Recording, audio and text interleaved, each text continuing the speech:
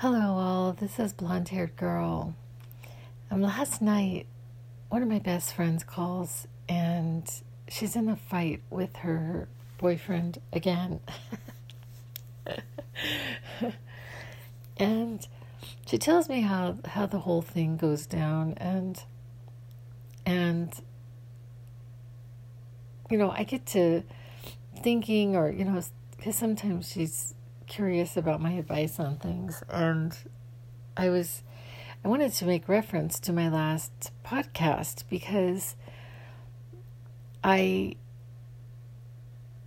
know how she feels. Like she had walked in, he had made her dinner and she'd walked in, she was really excited to see him, and then he started talking about sharing something with her that she really felt like was preposterous. She's like, that's just preposterous. I mean, she didn't say it that way, but and then a fight ensued, and a lot of fights ensue about rightness. About a rightness and wrongness. And I totally get it. Because I was sharing about, this weekend when my friend came to visit, and part of the angst for me was that he was saying things that I felt like were not true. It wasn't that he was lying. It wasn't that he was intending to deceive, but what he was saying was just outright not truth. It was wrong. And so my friend's like, well, Jamie, just tell me one thing that he said that you believe is wrong. One thing that he said that you believe is wrong. And so I was like, there were a couple, but one of them was that he said that it was an impossibility to ever live a life of non-duality.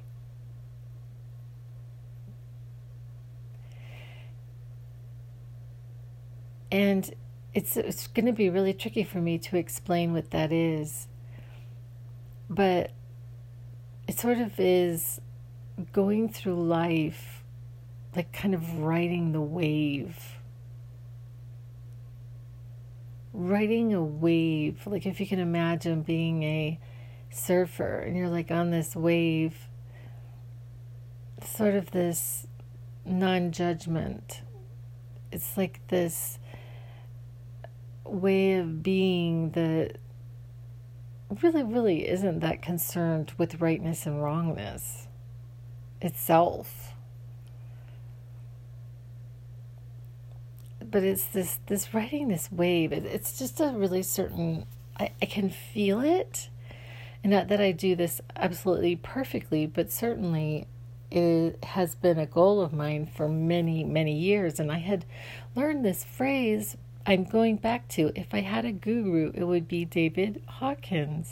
Hawkins, who wrote Power versus Force, was the first book that I think that he ever wrote. And he had a huge impact on my life. His works had a huge impact on my life, and he talked about this. He talked about the path of non-duality. In fact, I think he may have written, it may be the name of one of his many books. And I didn't understand exactly what it meant until I understood what it meant. And so I told my friend this, that he had said that it would be impossible to live this way. And I would say not necessarily in the beginning easy. I didn't say it was easy, but I know that it is possible. And so when he said it was impossible, I knew that it was possible. I mean, you look at monks, you look at Thich Nhat Hanh, he looks like he's on the path of non-duality. It's sort of like this path of just full stop love. Not wrongness, not rightness, just love, you're riding this wave. Oh God, it's just so incredibly satisfying to just stay on that path, just right there. But what happens to us, and I've explained this to her a gazillion times, I had started to notice a long time ago, a while ago, I started to notice that so much was happening that was primal, and I ended up actually writing a small book about it that I plan to actually someday publish. It's a very, very short story. But I started to notice that stuff was happening for me that I was not cognizant of. Like almost everything that was happening to me. But in a situation like I had, where I was talking to someone and it just sort of bumped up against, he said something that I just believed to be categorically wrong. And so what am I going to do? But, and so there's so much going on there in that moment. And so let's just analyze my friend and her boyfriend, because I actually talked about them in a YouTube years ago. This couple fight a lot. They fight a lot. And when they fight, they're just, it's like jujitsu, but it's not physical. It's just, oh my God, it is so choking and jarring and intense. I had gone out with them recently. A few weekends ago, I had gone to my friend's house to her beautiful house. She lives in an absolutely gorgeous house. And we had drank some wine, and I was telling her she can never sell this house, ever, ever, ever. And I'm sorry for the yawn. It's about 3:30 in the morning. I'm sorry. It's when I get my biggest inspirations are at night. So I want to do my podcast do that right now. But anyway, so they have this relationship where they just fight really badly. And so what has happened now is they've become in this pattern where they're both addicted to this level of intensity. It's sort of ramped up, and then now it's just where it is at. And if they're not getting this level of intensity in one way or another, they're just not even feeling. They're not feeling at this point. I mean, it would take a while to change, to lower this intensity to a point of being even tolerable. And so, I begged her to break up with him. They just need to break up. Even when I went out with them, I just wanted to say, you guys should just break up. Because the whole time that we were together, they were jarring. They were just like jousting each other. They were just dig, and it's not like ha ha ha. Even that would be intolerable cruelty, but they don't even have the laughter in it. I mean, it's just them just fighting constantly. And then at the end of the night, I sort of saw a little bit of their relationship and saw that they like it. They like it. They like to just brawl. Let's just have a contest of a competition on who's smarter, who's wittier, who's faster, who's funnier, who's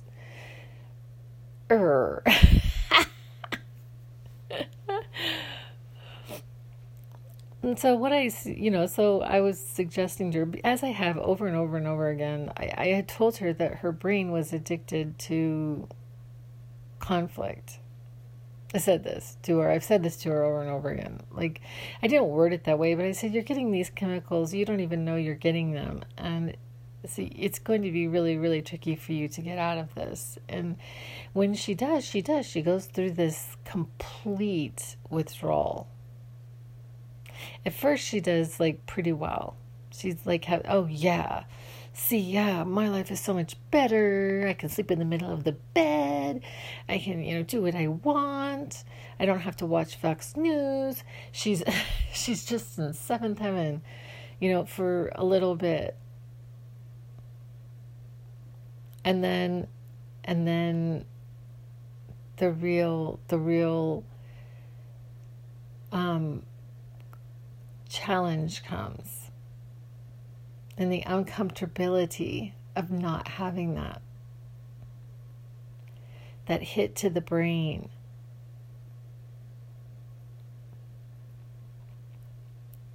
And so she has stayed in. It's been almost 8 years that she's been with this person. It will be 8 years in August that she's been with this person. They've been jousting at each other for 8 years now. 8 years of our life, huh? I can't say 8 years wasted because I think there's a lot of love there. I mean, that's the real.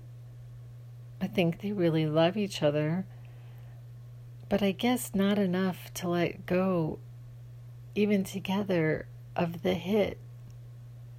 Because they're getting so much payoff out of it. And so a second thing that my friend said this weekend that I categorically didn't agree with was that peace is an impossibility. I had got completely pounced on I had made a comment on London Real. I had made a comment about world peace, and I just got pounced on by, I'm assuming, your typical, like, alpha male that would go along with this, that is just an impossibility, and there's certain amounts of people on the planet who, for various reasons, love war. They love war. I guess war is a big money maker, and it's a big drama maker, and it's like, in looking about what's happening on the planet in the United States right now. So on top of our quarantine and this seeming pandemic, we have this other issue of police brutality that is finally really roaring its ugliness, and people are just taking to the streets. It's seeming like anarchy, and some people are looting and doing things that they normally would never do. And I was just thinking about how the timing of it all. And Brian Rose and David Icke are going to be doing another live streaming, and I'm really curious to see what David Icke says about this, because it's just chaos. And we were already in a heightened state of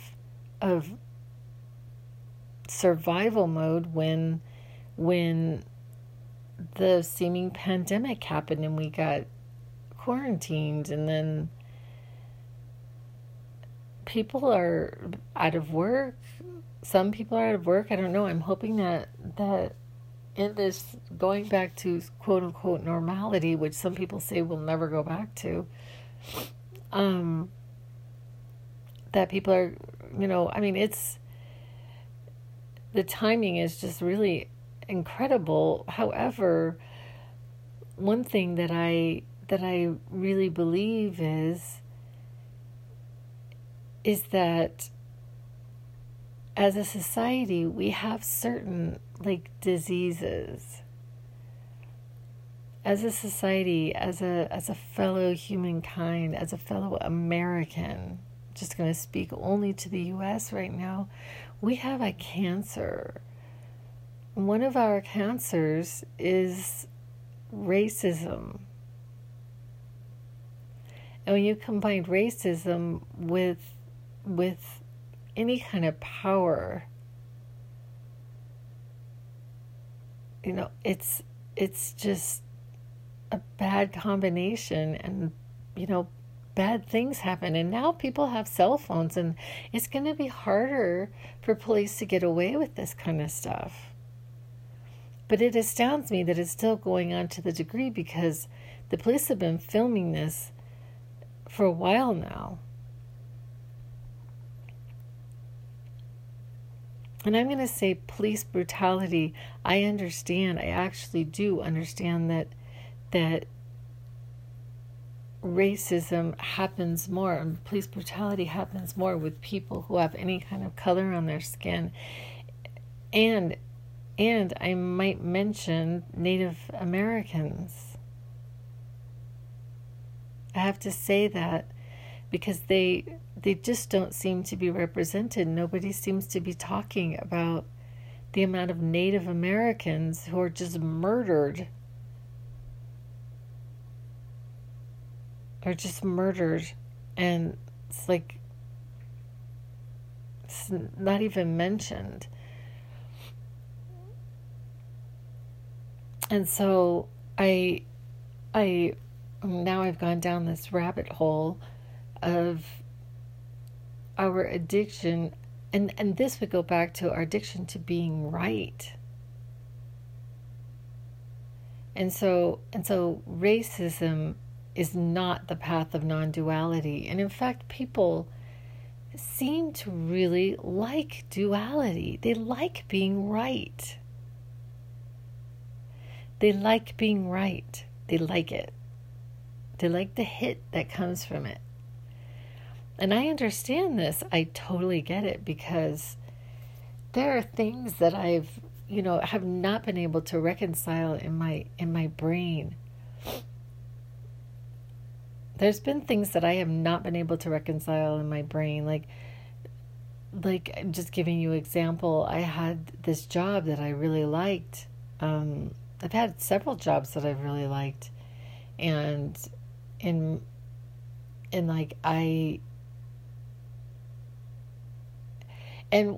got fired. And one of the things she tried to hold against me, because she had found all of this evidence to fire me with, and had presented, them this evidence of why I should be fired. And one of the things she said was that I had combined these visits too close together. She had suggested I had combined these visits too close together, and that there was no way that I could make it between them, and who was I going to cheat? She tried to suggest that I was cheating people of time. Which I could say it was a full-on untruth. It's not true. It's absolutely not true about me. What I had done was I had combined people that were the closest together, and I knew I was going to be late. And I knew there was a possibility that somebody might cancel. I knew, and I had their numbers on my phone, and I would text them if I was running late. I had a whole system. In fact, my problem was more so staying too long than staying too short. They were always saying that I was late. Yeah, I'm late because I'm sitting with a person, and I don't want to just stop them full stop. And so at the next job that I had, I was a little more careful, and I had a half an hour between every single visit. For for driving's sake, because I never wanted to be like accused of that again. But I was also working in a much larger space than I was the job that I got let go of. But, and here's the thing that I started to notice. I started to notice that like two things could be true at the same time that seemed to be incongruent. Like,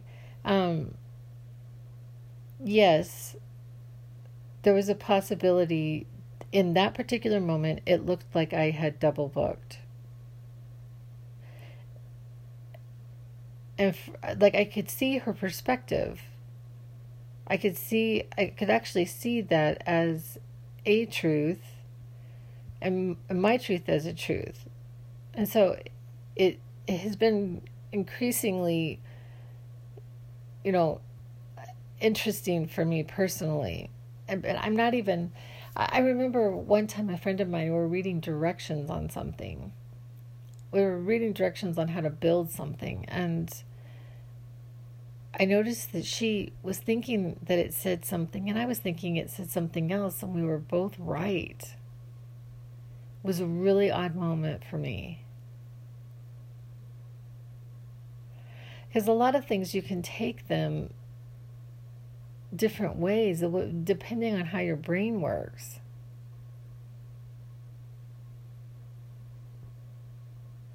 And I found it kind of challenging. In my life, the way that my brain works, because I noticed that I make inferences, and I could swear that somebody said something a certain way, and they didn't necessarily. And maybe I made inferences, or maybe I need to tape record them or whatever, but this is sort of a detour. But getting back to the need for rightness. Okay, so basically what would happen was my brain would just stew on these situations because it could not reconcile it. It couldn't put it in this category or that category of rightness or wrongness. And so my brain goes back to it, goes back and tries to categorize it as a plus or a minus, good or bad, right or wrong. And it's pointless. It's pointless. It's completely pointless. But then I have to make friends with my brain, because my brain is ultimately just trying to protect me. It's just trying to protect me. It's trying to protect me, and it's there for my safety. It likes the right or wrong. It likes the alert when somebody is it's good for it to give me the alert if somebody's going to hurt me. Fear, has some positive aspects to it, to keep me alert for danger. It's useful, but stewing about the past is pointless. And so these two concepts just sort of go together, like this, the path of non-duality and world peace, because the path of duality is what is keeping us from world peace. The thought that I am right and you are wrong.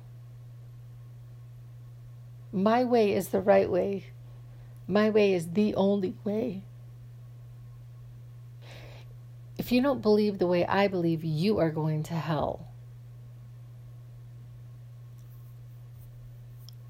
Going straight to hell for not believing what I believe. And so as long, and people like it. They like being on the right team. I'm on the winning team. My team's winning. I'm on the right team. See, I got this book in hand. Whew. This is all I need to know is right here in these my interpretation of what's right here in these pages. My interpretation is the right interpretation. And as long as we have these, and it's not even, I had a preacher once say, this minister was just amazing. She's just an amazing, amazing minister. And she was talking about the word tolerated. And I really liked that because she suggested that it's not good to tolerate people. You know, tolerance. You see it on on bumper stickers and that, you know. I'm going to tolerate you. You know, and she suggested, how would it feel to be tolerated? To tolerate. Yeah, it's interesting. It's sort of like you tolerate that splinter in your finger until it festers long enough so you can pull it out.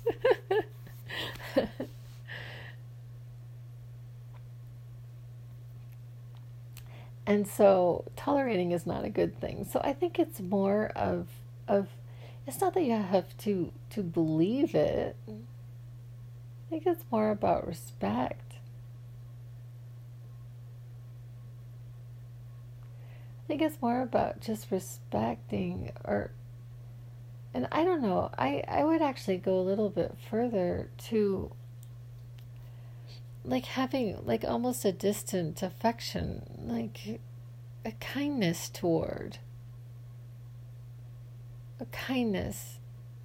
your brother who happens to be Hindu, who happens to be Muslim, Jewish, all the other world religions, who happens to be different, doesn't think like you do. And I have to say, sort of, so what? So what? He doesn't think like I do.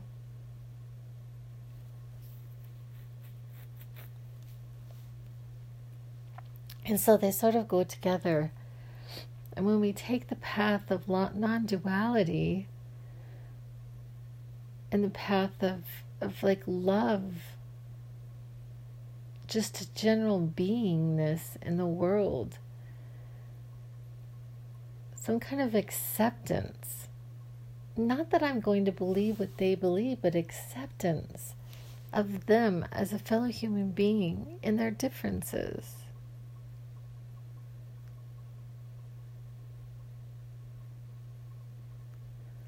I don't know, I've always just been kind of an oddball. And that is not to say that I have not lived my life, you know, doing wrong things and feeling, you know, anger. Oh my gosh, you know, but I've been an oddball. Like I had friends when I was young that were like, I remember a lot of my friends were like Japanese and they didn't speak English. I had friends that were, this one guy, he was Eastern Indian, and his wife was a doctor, and we had school together. I remember them inviting me over for dinner, and back then, I just, their food, the only thing I liked was the jasmine tea. I was like, there was nothing for me to eat there. But what's funny is I love Indian food now. It's so funny. I was a very picky eater when I was young, but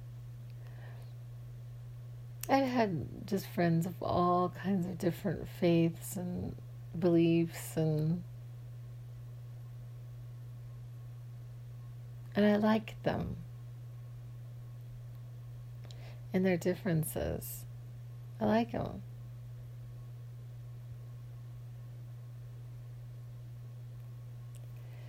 And so I suggest that starting with, so I'm gonna tell this little story about this weekend. My daughter came to visit, and she has this new little dog, and her little dog was staying at a house with she has some friends and that she stays with, and she comes into town, and she had left her dog, and she was really worried that her dog would do something that would upset this other person, and so she gets this text that the dog has pooped on the floor.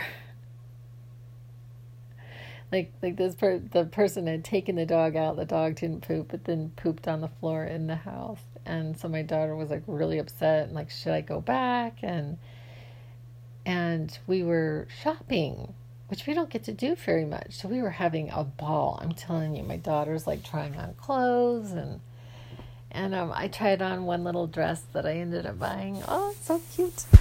And we're like having a really good time. And then let's go to the mall. Yeah. Okay. And so, and you have to understand, I haven't seen my daughter very much since this quarantine. So, I think I've only seen her one other time in months. So she's like, she's just fixated on this dog and the pooping. And so I said, okay, so this will be an exercise in you trying your very, very best, because there's nothing you can do about it right now. Your dog is fine. Certainly we can go back if you want to, but I suggest trying to not focus on that and focus on us shopping. And lo and behold, we get to the mall, and she forgets, she didn't mention her dog at all. And we're like trying on clothes, and it was really fun. But I mentioned this because I challenged her to just try her best to train her brain to do something differently. And so when I had this conversation with this guy over the weekend, I did something differently, and I did not argue with him. I just wasn't going to argue with him. I mean, I felt it welling up. I felt this, and then I was analyzing. I was looking at it. I was like, okay, what is going on here? Why, why am I feeling? What am I going to do? I just listened to him, and I didn't agree with him, but, and if he was open to something that I had to say, I was good with that, but I don't think he was very open to what I had to say. And so I just sort of let it go. And I suggest this to my friend all the time, like doing something different to have a different outcome. The not reacting, the path of non-duality, the path of love, loving someone more than having to be right. Loving ourselves more than having to be right. To put ourselves in peril just to be right.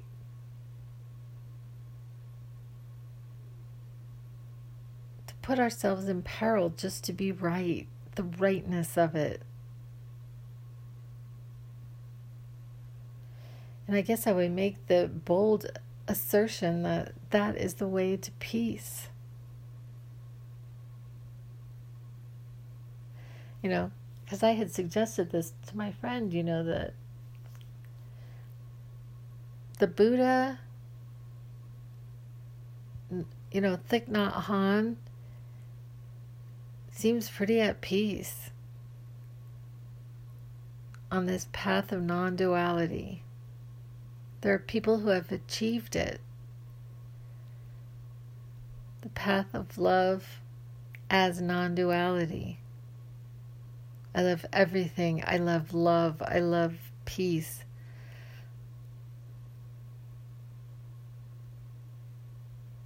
And on that note, I'm going to end this podcast. I thank you for listening, and I will be back with other ideas. That's a wrap.